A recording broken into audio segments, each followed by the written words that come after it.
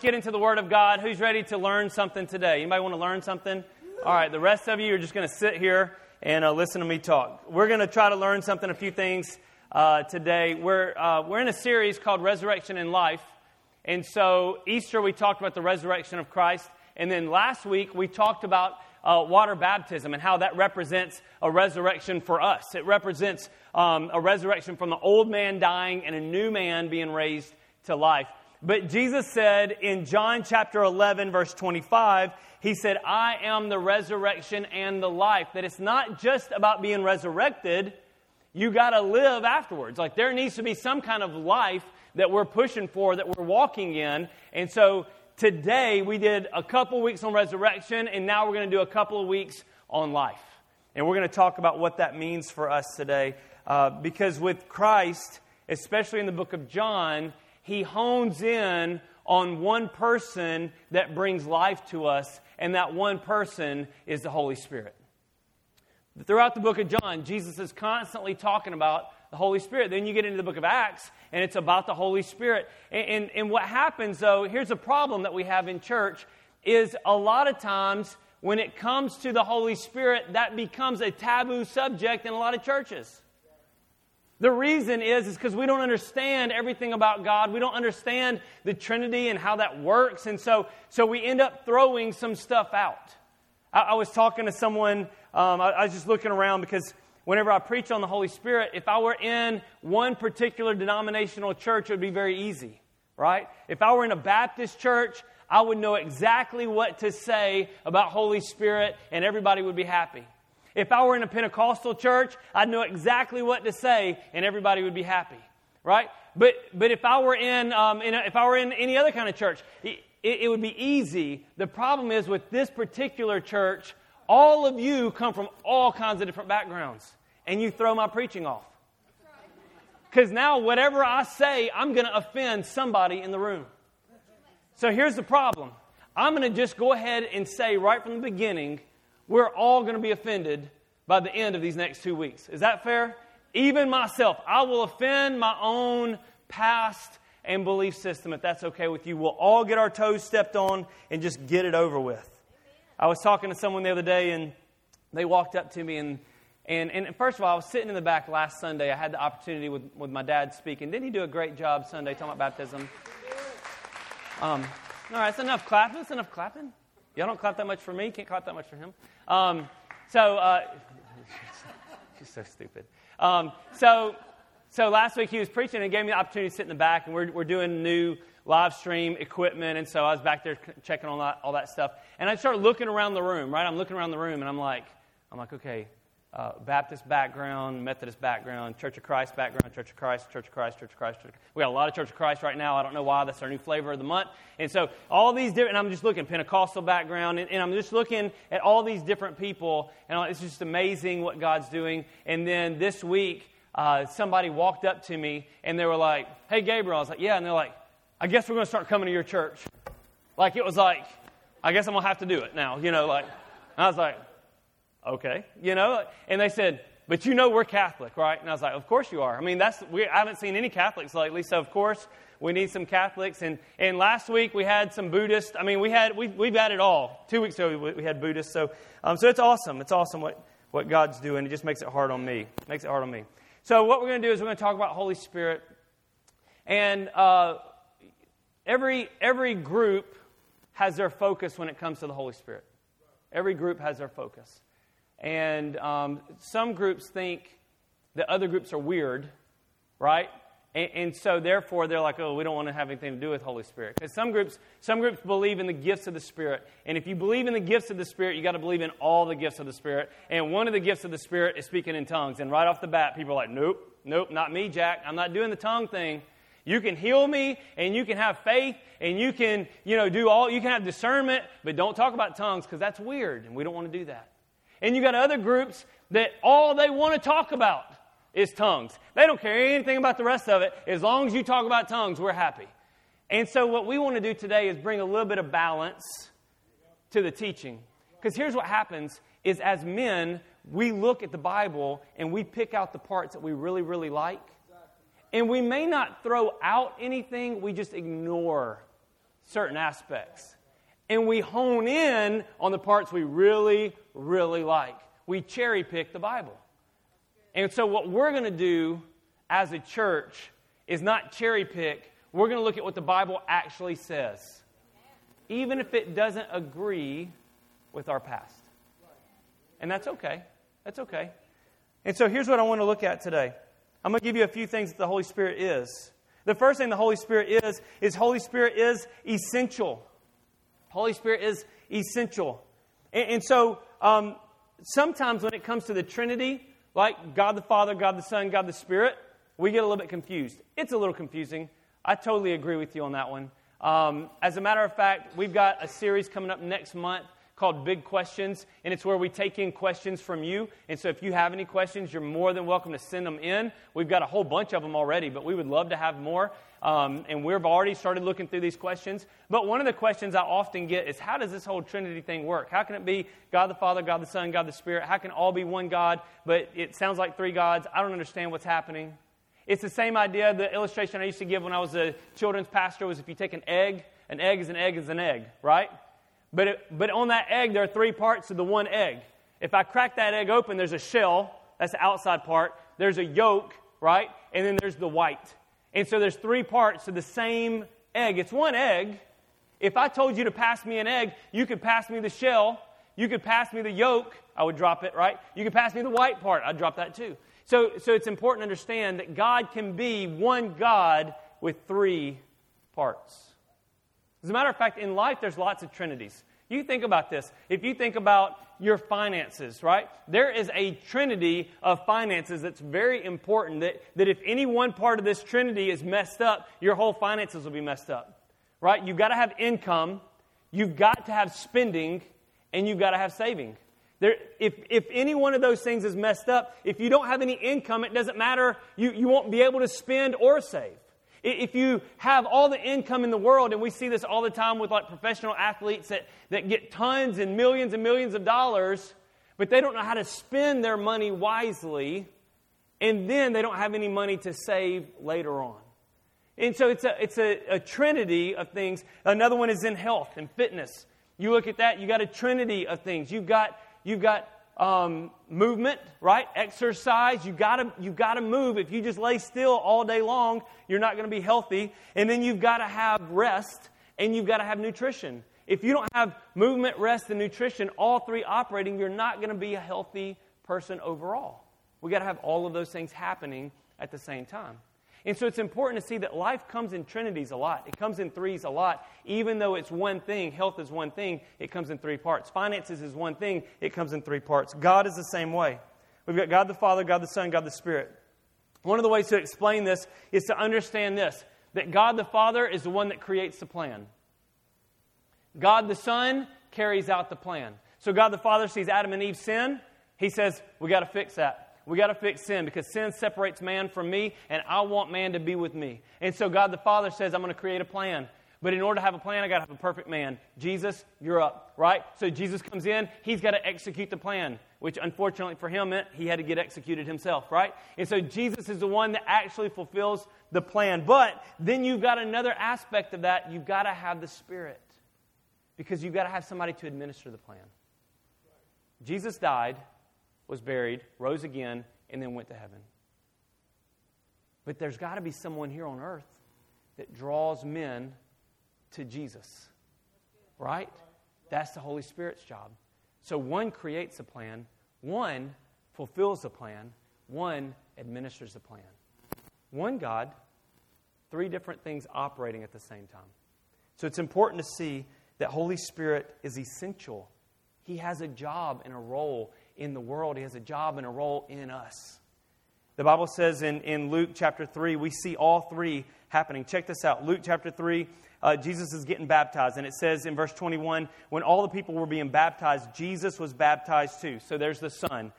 As he was praying, heaven was open and the Holy Spirit descended on him in bodily form like a dove.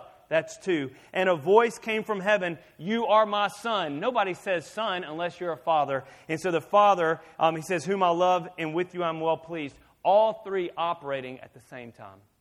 Father, Son, and Spirit. There's a Trinity. They're all essential They're all essential. Holy Spirit is essential. And another thing I want to mention, it's not in my notes, but something else I want to mention, and you'll see me go back and forth today between using the term the Holy Spirit and just regular Holy Spirit. Nobody calls me the Gabriel, right? Like, I wish they would. That would be kind of cool, like to have that kind of title, the Gabriel. But no one calls me that. They just call me Gabriel, right? When we talk about God the Father, we say God, or we say Father. In the Old Testament, they had names for him that they would use, Jehovah, and they would use the names of God. When we talk about Jesus, we use his name, Jesus. But when we talk about the Holy Spirit, we say the Holy Spirit. And what happens is we take his personality away from him, and we make him an it. And when he's an it is not essential to my life. A person is. And God is a person, not an it. So we can't take a piece of God and say, you're an it, stay over there, when he's essential and he has a personality, because the Bible says the Holy Spirit can be offended, right? And so he has a personality, he has character, and so whenever he becomes personal to us, then he becomes essential to us, no matter what our pastor and our past told us. He's got to become essential to who we are because he's a person. The other thing I want you to notice in him being essential is Jesus even said he was essential. And if Jesus says he's essential, it really doesn't matter what I say because Jesus trumps everything, right? So here's what Jesus said in John chapter 16, verses 7 and 8. But in fact, it's best for you. What is it? Best. Say that word one more time. Best.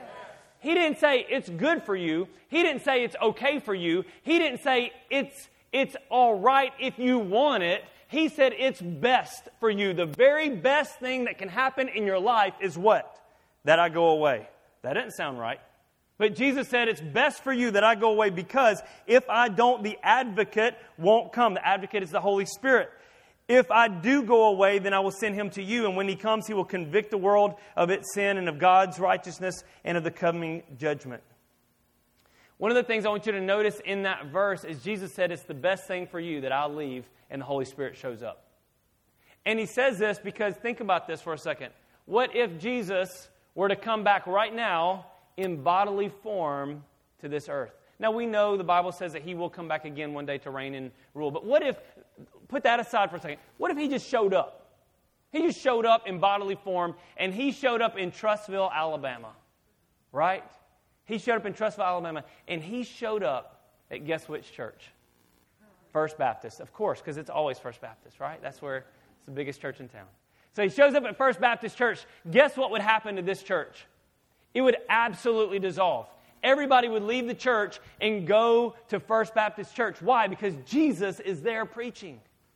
And some of you are like, no, Pastor, I'd stay with you. No, you wouldn't, because I would go too.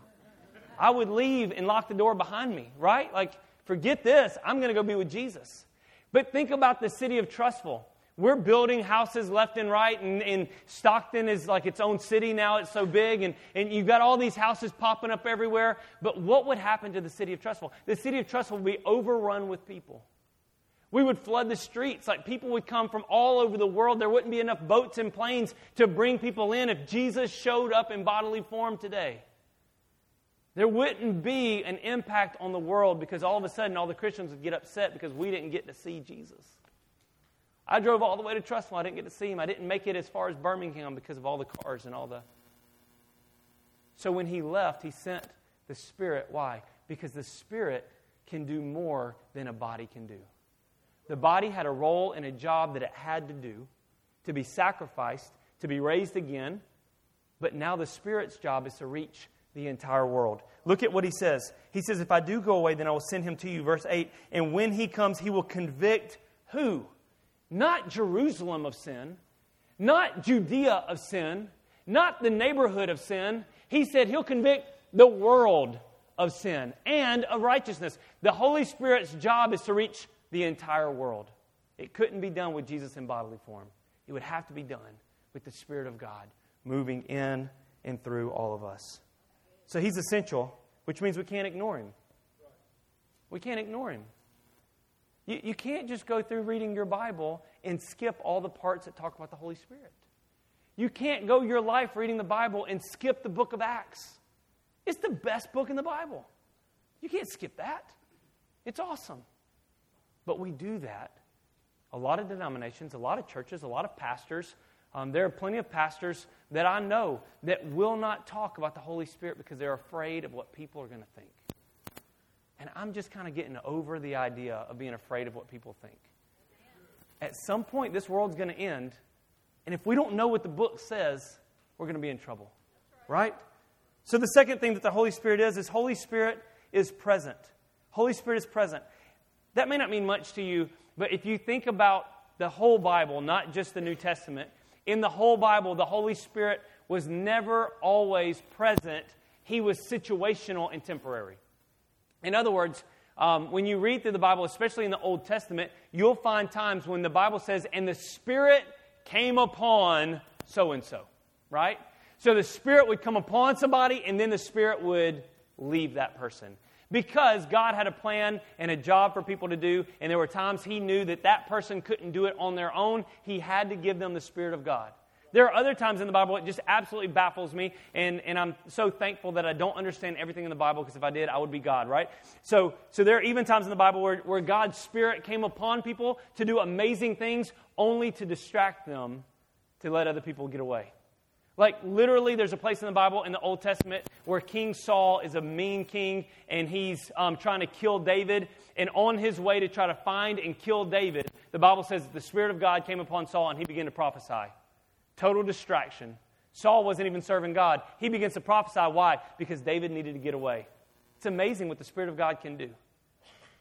So the Spirit of God would be on people temporarily and then leave. But the cool thing is, in the New Testament, ever since Jesus left, because He's essential, He's permanent. So check this out. John chapter 14. We'll read Jesus again. He's always good. Verse 15. If you love me, obey my commandments.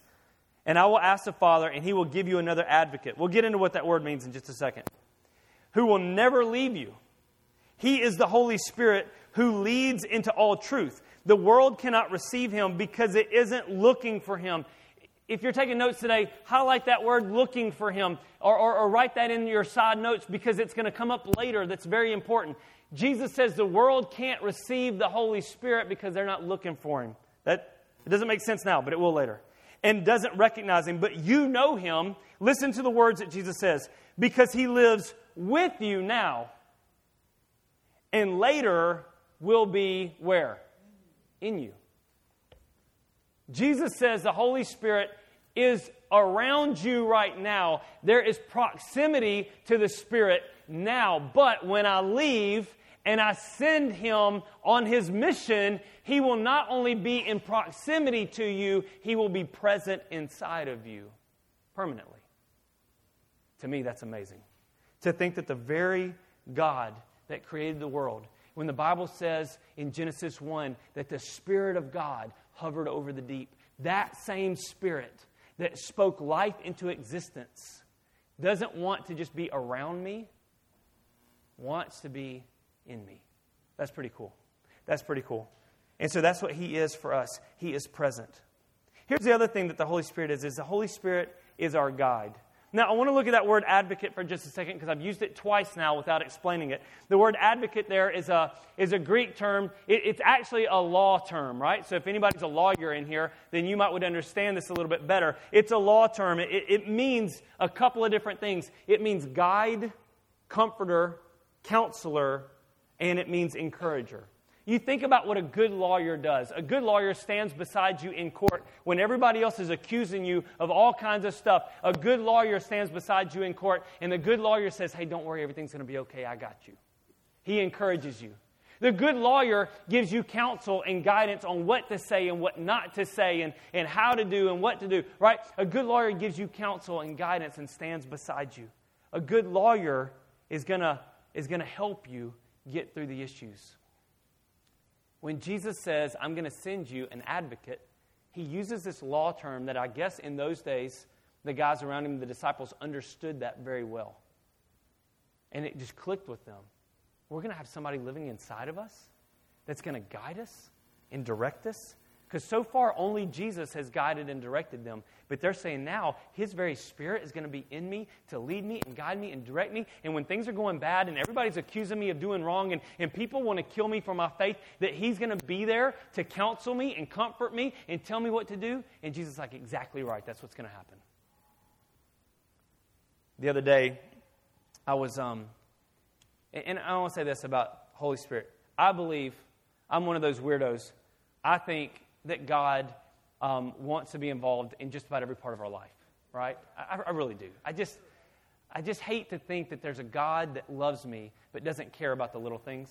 And so I believe He does care about the little things. So the other day I decided I had to do my taxes, and I never do my taxes, but I waited so long, and Eric told me that if I give my CPA my taxes now, that he would hate me. And so I was like, okay, I'm just going to do my taxes myself, right? And so I called my brother-in-law, and he's like, get TurboTax, super easy, right? And if TurboTax is watching, sorry, man, you guys just really messed me up. And so I'm doing TurboTax, and TurboTax was like, you owe $10,000. And I was like, what? $10,000? I don't even make no, I make more than that. But I was like, $10,000? I don't have $10,000 to give the government, and I don't want them to have all my money. And so then I'm freaking out a little bit, right? I'm getting scared. And so I call Eric, and I was like, hey, man, this is bad. This is real bad. And Eric was like, well, do you have your old returns? And I was like, yeah, I've got them somewhere. I'll have to find them. And he said, well, why don't you, just call your CPA. Like, stop being stupid. Don't do this yourself. And so my brother-in-law is a CPA, and I called my brother-in-law, and he was like, I can definitely help you. He said, but you got to have your 2019 returns. Like, I need to see those. And I was like, okay, 100%. I'm going to go grab those out of the secret drawer because our house is full of secret drawers. And so I look in the secret drawer, and I'm digging through, and I find, 1997, right? I find 1997. I find 1997 all the way to 2016. And I'm like, why would I keep 1997 through 2016, but not have 2019. And so I'm freaking out. And so all day, I'm literally tearing my house apart, trying to find 2019. I'm going everywhere. And even to the point, like the next morning, I woke up extra early on a Saturday just to look for 2019. I look all over my house. I tell Perry, I don't know where it is. I can't find it. I'm going to drive to the church. I don't know why it would be at the church. I'm going to drive to it. So I drive all the way up here. I look all through the building. I'm in the bathroom, like maybe, just maybe. I was doing my taxes last year in the bathroom. Who knows? Like, I'm looking everywhere. I go home, and I get home, and I'm just like, I can't find these things anywhere. And Perry's like, well, did you look in the attic? I was like, yes, I looked in the attic. You know how it is, guys, whenever your wife tells you something that you've already done 3 times, and then you're mad. And so I climb back up in the attic because she told me to. And so I'm in the attic, and I'm looking, and I finally just stopped, and I said, Holy Spirit, you know where these things are. I need you to just show me where they are. And I looked over at all the boxes of Christmas stuff. And I was like, they're not in the Christmas stuff because I already looked in the Christmas stuff. But I kept looking at that Christmas stuff, and I just felt, you need to go look in the Christmas stuff. So I walk over to the Christmas stuff, and you know what I found? I found all the Easter stuff that Perry told me to look for a month ago that I told her wasn't in the attic. There it was in the Christmas stuff. And then it hit me, if the Easter stuff that wasn't in the attic is actually in the attic, in the Christmas stuff, maybe the taxes are too. And I moved a box, and there was this one little skinny box in the middle of all my Christmas stuff. And I opened it up. The only thing that was in that box was 2017, 18, and 19. And I was like, God, you knew where these were the whole time. And why didn't you tell me yesterday? It's like, seriously, it's ridiculous. Like, you're not a very good advocate, although you are. No. So He guides us and directs us.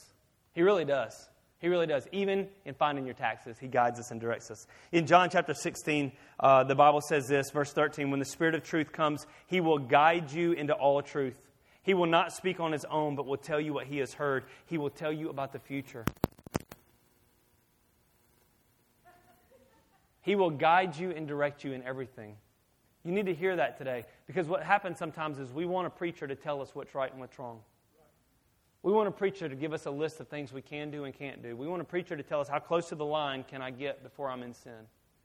And the fact is, God already gave you a guide called the Holy Spirit that wants to guide you and direct you and lead you if you'll just learn how to listen to Him.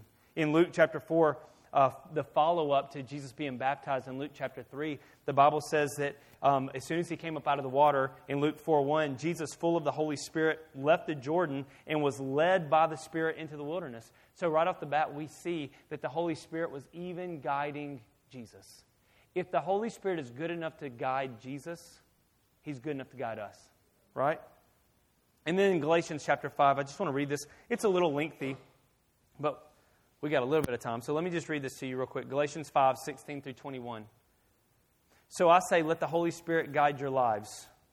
If you're highlighting today in your phone or your Bible, highlight that. Then you won't be doing what your sinful nature craves. Let me pause. Sometimes we think when people do something bad or sinful, we say things like, well, they were never saved to start with, right? They were never really a Christian. But if you were to read Galatians 5 and you were to go back up and try to get a little bit of context, Paul is talking to believers. In speaking to believers, he has to use the words, let the Holy Spirit guide your life. Then you won't be doing what your sinful nature craves. In other words, yes, you're a believer, but you still have a sinful nature that wants to sin. Here's how you stop that. You let the Holy Spirit guide your life.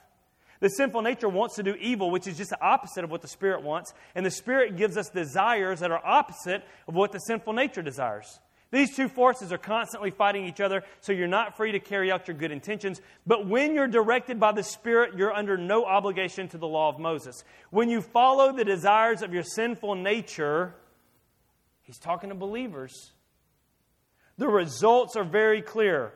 Sexual immorality, impurity, lustful pleasures, idolatry, sorcery, hostility, quarreling, jealousy, outbursts of anger, selfish ambition, dissension, division, envy, drunkenness, wild parties, and other sins like these. Let me tell you again, as I have before, that anyone living that sort of life will not inherit the kingdom of God. That may need to be a whole other message we'll get into later. So we need the Holy Spirit. He's essential. He's present. And he guides us. The next thing he does, and I only have two more, is he produces life in us and through us. Today I want to focus on the in us. Next week I'll focus on the through us. But he produces life in us. In John chapter 7, verse 37 and 39, Jesus says, on the last day, the climax of the festival, Jesus stood up and shouted to the crowds, anyone that's thirsty, come to me. Anyone who believes in me may come and drink. So if you believe, you get to drink. Well, you know what I'm saying. That sounded funny. Nobody got it, but that's good. Just me and Bobby are laughing. Anyone who believes in me may come and drink, for the Scriptures declare rivers of living water will flow from his heart. When he said living water, he was speaking of the Spirit who would be given to everyone believing in him, but the Spirit had not been given because Jesus had not yet entered his glory. Then in Galatians 5, 22 and 23, just to follow up from what we read earlier, but the Holy Spirit produces, so he's producing something inside of you. What is he producing? This kind of fruit in our lives: love, joy, peace, patience, kindness, goodness, faithfulness, gentleness, and self-control. Against such things there is no law. So here's what the Holy Spirit does in you first. The first thing he does is produces living water. He produces good fruit. One of the things I hate the most, coming from a Pentecostal background, was so many people would get focused on the gifts and never the fruits. So they would say, well, look at me, I can prophesy. That's great that you can prophesy, but you go home and beat your wife. So don't talk to me about your prophecy. Well, I can speak in tongues. Yeah, but then you get on the phone and you gossip to every woman in your neighborhood. Don't talk to me about speaking in tongues when you don't have the fruit of the Spirit. You got a bunch of fake mess is what you got. You got a bunch of noise is what you've got. But you don't have the fruit that the Holy Spirit requires to build in your life. We can't talk about gifts without having love first. Without having peace and patience. Thank you very much. So here's the thing. The fruit of the Spirit is the character of Christ, and it's got to be evident in our life. And that's what the Holy Spirit wants to do. The Bible says that the Holy Spirit glorifies Jesus. He reveals Jesus. He starts by revealing Jesus in us. Perry and I were talking last night. We had a long conversation just She didn't even know what I was preaching today. We had this long conversation that was exactly what I was talking about. And she just said, I really want, I read the Bible and you see the power of God moving through the disciples, and you see people getting healed and people, getting saved, and you see lives being transformed and changed. And she said, I want to see that in my life. Like, I want to see that at school. I want to see that in just my daily walk with people. I want to see that happen. And she said, sometimes I wonder, what's wrong? Or if I don't see that, is something wrong? And I said, actually, though, what you need to understand is you need to understand that the first thing that God does is produces fruit in your life. And I said, I want you to think about what other teachers or parents say about you. She said, well, this one teacher said, that I always have joy no matter what the circumstances. I said, joy is a fruit of the Spirit. That's the Holy Spirit producing something inside of you that's more meaningful right now than you healing someone. It's more meaningful right now than you prophesying over someone. And I said, now how does that help us? That helps us because whenever that person says, Perry, you always have joy in your life. Why are you always so joyful when everything else is falling apart, but you're happy? I said right off the bat, that opens the door for you to reveal Christ to that person. Say, the reason I'm joyful is because I got the Holy Spirit living inside of me. I've got Jesus. I've accepted Him as my Savior. Like there's a lifestyle change that has happened in me, and there's something being produced inside of me. And people will recognize that. And it's important to have those things happen. My grandfather, who I never knew, I've shared this story before, but my dad's stepdad, he believed, he went to church, but he was very much a racist. Very much a racist. He didn't like blacks, didn't like Jews, didn't like Catholics, right? He didn't like anybody. He liked himself, I guess, sometimes. Very much a racist. But he was in church, and he believed in Jesus. Let me just tell you, the Bible says the devil believes in Jesus, right? Like, he knows who he is. So let's not get too fancy here. Then one day, my grandfather's at church, and the guy's talking about something similar to what I'm talking about receiving the Holy Spirit, and my grandfather, it clicks, and he says, I got to have that. And he receives the Holy Spirit, and all of a sudden, guess what happens? All of that racism was broken in an instant. In an instant. All of a sudden, he loved everybody. All of a sudden, he loved black people and white people and Jews and Catholics and everybody. He loved all of them. In an instant, he was changed. Why? Because the Holy Spirit showed up in his life and produced love. Produced love. That was a fruit inside of him. It's important for us to understand that we got to have the fruit happening. We got to have rivers of living water flowing out of us. He is the source of that river. And we'll talk about what it means to go out later. But right now you need to understand, what do I need from the Holy Spirit? Why is it important? Because I need these fruits growing in my life. The last thing is this. Holy Spirit is received. Now, I could get into a whole bunch of denominational doctrine and thought.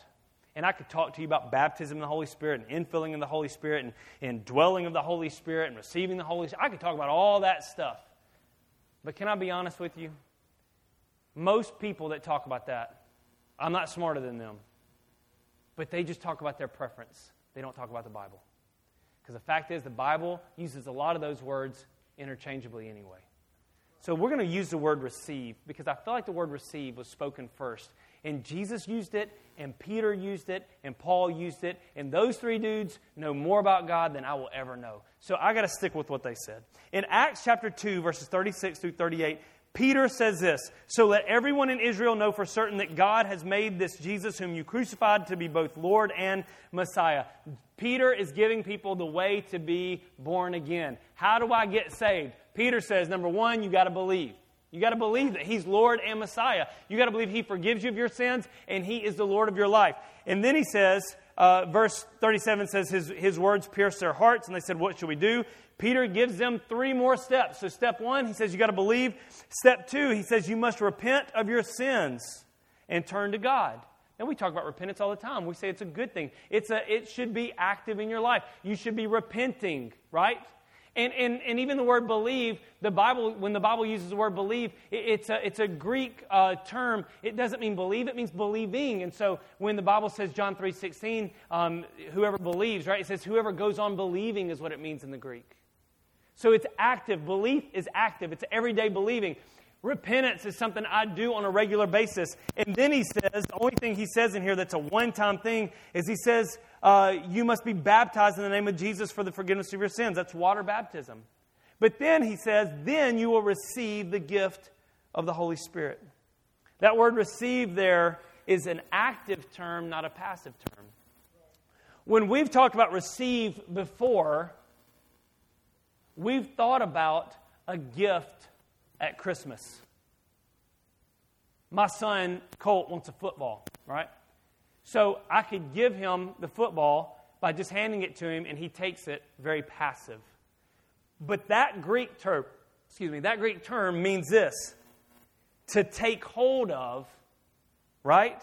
To take hold of. In other words, it means I'm actively going and grabbing what is set aside for me. There is a gift set aside for me, and I actively go and take it. Not like I'm snatching it away, but I actively go take it. So when Peter says that you will receive, he's not saying, oh, if you just believe, then one day, poof, Holy Spirit's going to show up in your life. He says, no, you got to receive it. Like, you got to go get it. There's something you got to do. And I know right off the bat, you're like, nope, that's not true, because my pastor told me in Sunday school that wasn't true. Well, let's just read the Bible some more. I want to just show you real quickly that all of these things are separate acts. Sometimes we want to lump them all together, that it all happens at one time. It can, but in the Bible, it shows them all being separate. Check this out. In Acts chapter 8, when the apostles in Jerusalem heard that the people of Samaria had accepted God's message, I'm going to try to go fast, so listen hard. They sent Peter and John there. So they've already accepted, right? They believed. As soon as they arrived, they prayed for the new believers to receive the Holy Spirit. The Holy Spirit had not yet come upon any of them, for they had only been baptized in the name of the Lord Jesus. Then Peter and John laid their hands on these believers, and they received the Holy Spirit. 3 separate things. They believed, they were baptized, they received. Okay? Acts 9, 17 through 19, when Paul got saved. His name was Saul at the time. So Ananias went and found Saul. He laid his hands on him and said, Brother Saul. Right off the bat, Brother Saul means he's already a believer. Right? Context clues. He's already a believer. Brother Saul, the Lord Jesus who appeared to you on the road has sent me so that you might regain your sight and be filled with the Holy Spirit. Instantly something like scales fell from Saul's eyes and he regained his sight. Then he got up and was baptized. 3 things. Believe, Holy Spirit, baptize. Acts 10. I'm going to do 2 more, promise. Acts 10, 44 through 48. Even as Peter was saying these things, Peter is preaching to Cornelius, this guy who's not a Jew, right? At the time, Jews are the only ones listening to the message. Cornelius is not a Jew. He's a Roman. And Peter's talking to this Roman. And it says, even as Peter was saying these things, the Holy Spirit fell upon all who were listening to the message. So they were believing, and then what happened? The Holy Spirit showed up, and they received it. Then the Jewish believers who with Peter were amazed that the gift of the Holy Spirit had been poured out on the Gentiles too, for they heard them speaking in other tongues and praising God. Then Peter asked, can anyone object to their being baptized? Now that they have what? Received the Holy Spirit just as we did. So he gave orders for them to be baptized in the name of Jesus Christ. Afterwards, Cornelius said, whatever. They stayed with them for a few days. 3 things happened. They believed, they received, and then they were water baptized. So Peter got it all kinds of out of order, right? Because I don't think God really cares about that. He just cares about what's happening. And then Acts chapter 19, last one. Paul is walking along and he meets some disciples from Ephesus. And when he meets these guys, it's evident by the context clues that he already recognized the fact that they were believers. Did you receive the Holy Spirit when you believed? He asked them. No, they replied. We haven't even heard that there is a Holy Spirit. That's where a lot of us live right now, right? And later they said, we've only been baptized in water. So they believed they needed to receive, and they had already been baptized in water. Separate things happening. Now, we can talk about our theology of, When I believed, then immediately the Spirit of God lived inside of me. The Bible just doesn't always back that up. It does say, I can receive the Spirit. Sometimes it happens instantaneously, sometimes it doesn't. But it's an action on your part and my part every time. Who thinks they can catch a pass? Anybody think they can catch a pass? Nobody wants to catch a pass. Nobody wants. I don't want to hurt anybody. All right, you want to give it a try? Oh, Carrie, you're standing up. All right, here we go. So I'm just going to throw this ball at Carrie. Carrie caught the ball. Good job, Carrie. Man, I was a little bit nervous, to be honest with you. I tried this before with Sean, and he couldn't catch it. So it's one of those things we've got to be careful. So here's the thing. When a quarterback throws a pass, when I throw a pass to Carrie, you're not done. Why'd you sit down? Stand up. When I throw a pass to Carrie, right, he catches it. Throw it back. I'm going to be honest with you. It gets right in that light. I can't see it. I'm just guessing. Okay, but here's what's going to happen. Carrie, you ready? I need you to be ready. Okay, because there's a lady right behind you, and she gets hit in the face. It's your fault. All right, so here we go. So I'm going to throw this pass to Carrie. Oh, then did y'all see what happened? Now, I know I'm a great quarterback, and all my other passes were right to him. He didn't have to move. But that second one, that throw was a little bit off. And what did Carrie have to do? He had to move. He had to actively do what? Go and receive the football. Why? Because he's playing the position of receiver, right? He had to go receive the football. It didn't just come right to him. He had to go get it. Throw it back to him. Now, here's what I need you to do, Carrie. You got to come up on stage anyway. So, in just a minute. So, Carrie, here's what I want you to do. I want you just to take a couple things for me here.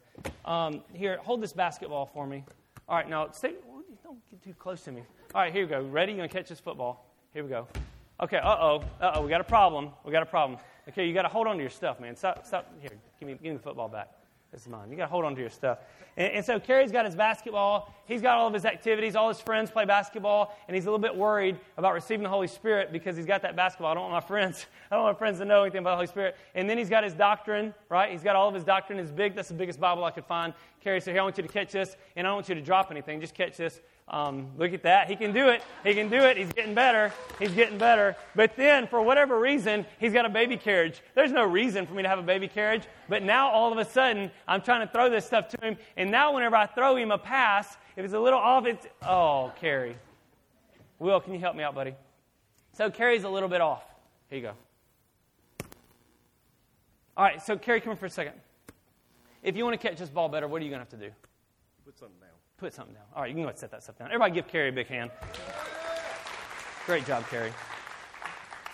What we do is we come into life, and you may as well stay up here, Carrie. Guys, you don't come up. We go into life a lot of times, and we read this stuff, or a pastor talks to you about the Holy Spirit, and we're saying, I really want to receive. I like what he's saying, but we're holding on to so much stuff. We're holding on to our past. We're holding on to what some other preacher said. We're holding on to what our parents said. We're holding on to what happened to us at our last church when someone got weird and they got in the flesh and it wasn't in the Spirit, but they said it was the Spirit. Listen, I've grown up in church my whole life. I've been in church in America. I've been in church in other countries. And there are plenty of times when people will misuse the Holy Spirit to do their own thing. It happens. But it doesn't devalue the Holy Spirit. Just because someone misuses his name. I mean, you imagine for just a second, what if every time someone tried to steal your identity, like if someone stole your identity and used your credit card to buy something, what if that reflected bad on you? You would hate that. Because you'd be like, it's not my fault. I had my credit card, my church credit card was stolen at a gas pump one time. Like someone got the number. And then they ordered like perfume from New York with it. And it showed up at the church. Like why they used the church address, I don't know. And Beverly was like, Gabriel, did you order weird perfume? You know, I was like, no. But what if Beverly was like, you know, Gabriel, you order perfume all the time. And what if all of a sudden everything was reflected back on me? I would hate that. I'd be like, no, that's not true. That's not me. That was someone else misusing my name. People, humans, misuse the Holy Spirit all the time. It doesn't devalue Him and what He wants to do in your life. So stop holding on to all of your stuff and just receive what He has for you. I want to end with this last little thing. I know I've kept you a little bit longer today, but it's a big subject to try to get through in one message. Luke chapter 11, this is where we're going to end. And so I tell you, verse 9, and so I tell you, keep on asking, and you will receive what you ask for. Keep on seeking, and you will find. Keep on knocking, and the door will be open to you. For everyone who asks receives, everyone who seeks finds, and to everyone who knocks, the door will be opened. Let me just explain this real quick. The word ask there in the Greek, when I looked it up, the word ask means request or petition. It also means craving or desire. There's some of you right now, you're saying, in my past, I was told that anything having to do with the Holy Spirit was of the devil. In my past, I was told to ignore anything having to do with the Holy Spirit because Pentecostals are weird and they handle snakes somewhere, right? In my past, I was told that the only thing the Holy Spirit was good for is speaking in tongues. And if I don't speak in tongues, then something's wrong with me. Listen, I've heard all of it. In my past, can I help you today? Forget your past and listen to what Jesus is saying. If you have a craving or desire to know something or someone, right? Keep on asking and you'll receive it. It says seek. The word seek there means to search, investigate, and also means desire. When I was looking for those tax returns, I was seeking. I wasn't looking, I was seeking, right? Like I was tearing everything apart. I was looking in the attic and in the basement, in the garage. I was looking at the church. I was looking on the side of the road. I was looking everywhere. And yet when it comes to something as essential or someone as essential as the Holy Spirit, we absolutely ignore it. And Jesus says, you got to investigate it. You got to search it out. You may be saying, I don't know anything about Holy Spirit. I was never taught Holy Spirit. I'm encouraging you right now, investigate. Don't take everything I say as just gospel. You investigate it. And the next thing it says knock. It says keep knocking and the door will be opened. That word knock there doesn't mean this. That word knock there means to strike the door. Other terms say to strike it with a stick. In other words, I beat the door down. How bad do you want God to move in your life? How bad do you want life more abundant? I don't just want life in eternity. I want life right here on earth. I want something powerful. I'm sick and tired of playing Christianity. I'm tired of just saying words. I want something powerful in my life. How do I get it? I better beat the door down. I better look under every couch, every nook, every cranny. I better crave and desire the information that He has. Verse 11 says, you fathers, if your children ask for a fish, do you give them a snake instead? Or if they ask for an egg, do you give them a scorpion? Isn't it interesting that Jesus used terms like snake and scorpion, which are both used for devils? And some people say anything having to do with the Holy Spirit is of the devil. Jesus says, the Father's not going to give you anything demonic. He's not going to give you anything bad. How much more will your Heavenly Father give the Holy Spirit to those who ask Him? Won't you stand up with me today?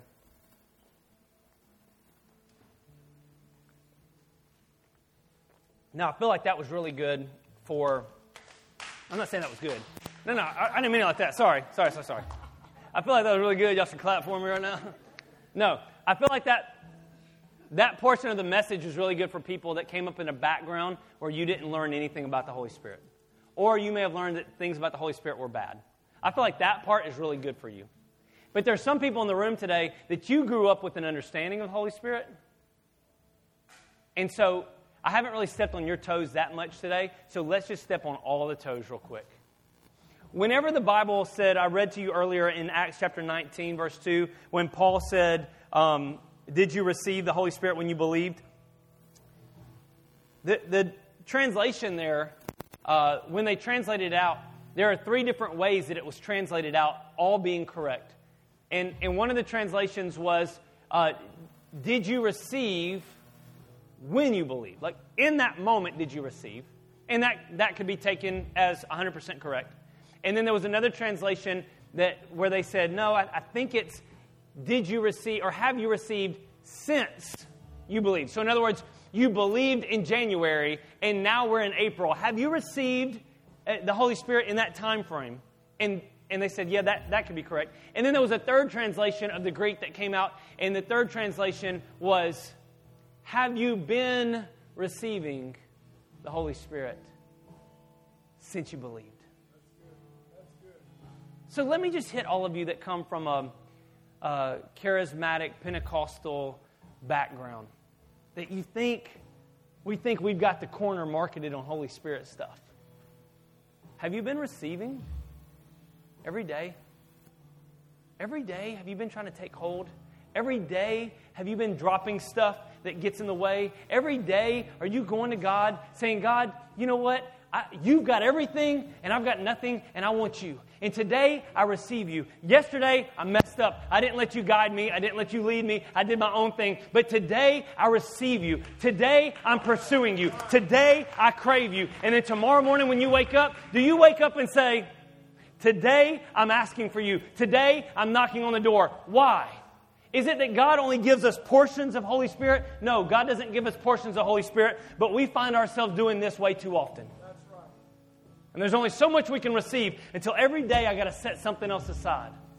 Every day I set a little bit of pride aside. Every day I set a little bit of discouragement aside. Every day I set a little bit of temptation aside. Every day I set a little bit of laziness aside. And I've got to pursue and go after Him and receive every day.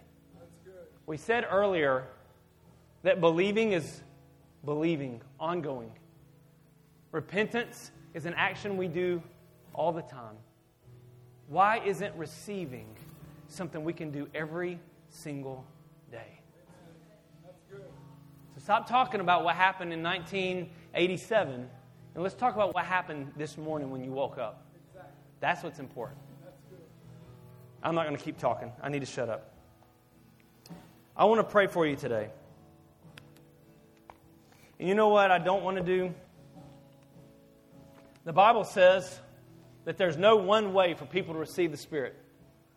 The Bible doesn't give us a clear definition. As a matter of fact, there are times the Bible says that someone laid hands on someone. There are times Peter was just preaching. Like Peter didn't even get done with the message. He got interrupted. The Holy Spirit said, Peter, I'm tired of you talking. I'm going to start doing my work right now. There are times when people are just seeking. And so today, you may not be in a place to receive. Maybe today you need to work through some of this old stuff. So maybe for you today, it's a prayer of, I need to seek. I need to knock. I need to ask. Wherever you are today, I just want to pray over you and with you today. So let's bow our heads, close our eyes. Nobody looking around. Let's get focused on what God's doing in our life. As a matter of fact, Holy Spirit, I just invite you into this place right now to speak to us. To speak to us, to talk to us, to show us, reveal some things to us. So the Bible says that you reveal the truth. And I believe that today you want to reveal the truth of who we are and what you want to do in us. Because I believe there's some people in this room that are ripe for the power of God to move in them and through them. I believe right now there are people in this room that, just like the disciples, are ready to turn the world upside down. But God, today, we cannot do it alone. We've got to have your Spirit producing fruit and living water inside of us and through us. But God, our background holds us back. Our past holds us back. Our doctrine holds us back. And today, we just want to start laying some things aside. And today, we want to just start saying, God, today I receive you. And if I don't understand that completely, that's okay, because I'm seeking you. I'm asking you. I'm knocking on every door because I want to know you.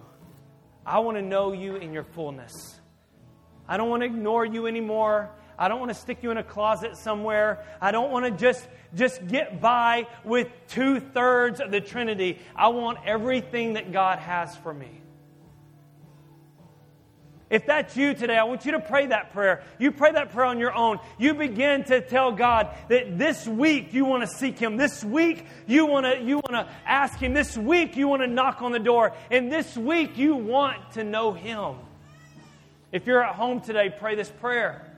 You pray this prayer. You don't quit just because you're sitting at home. The Holy Spirit wants to do a work in your life, even at your house today.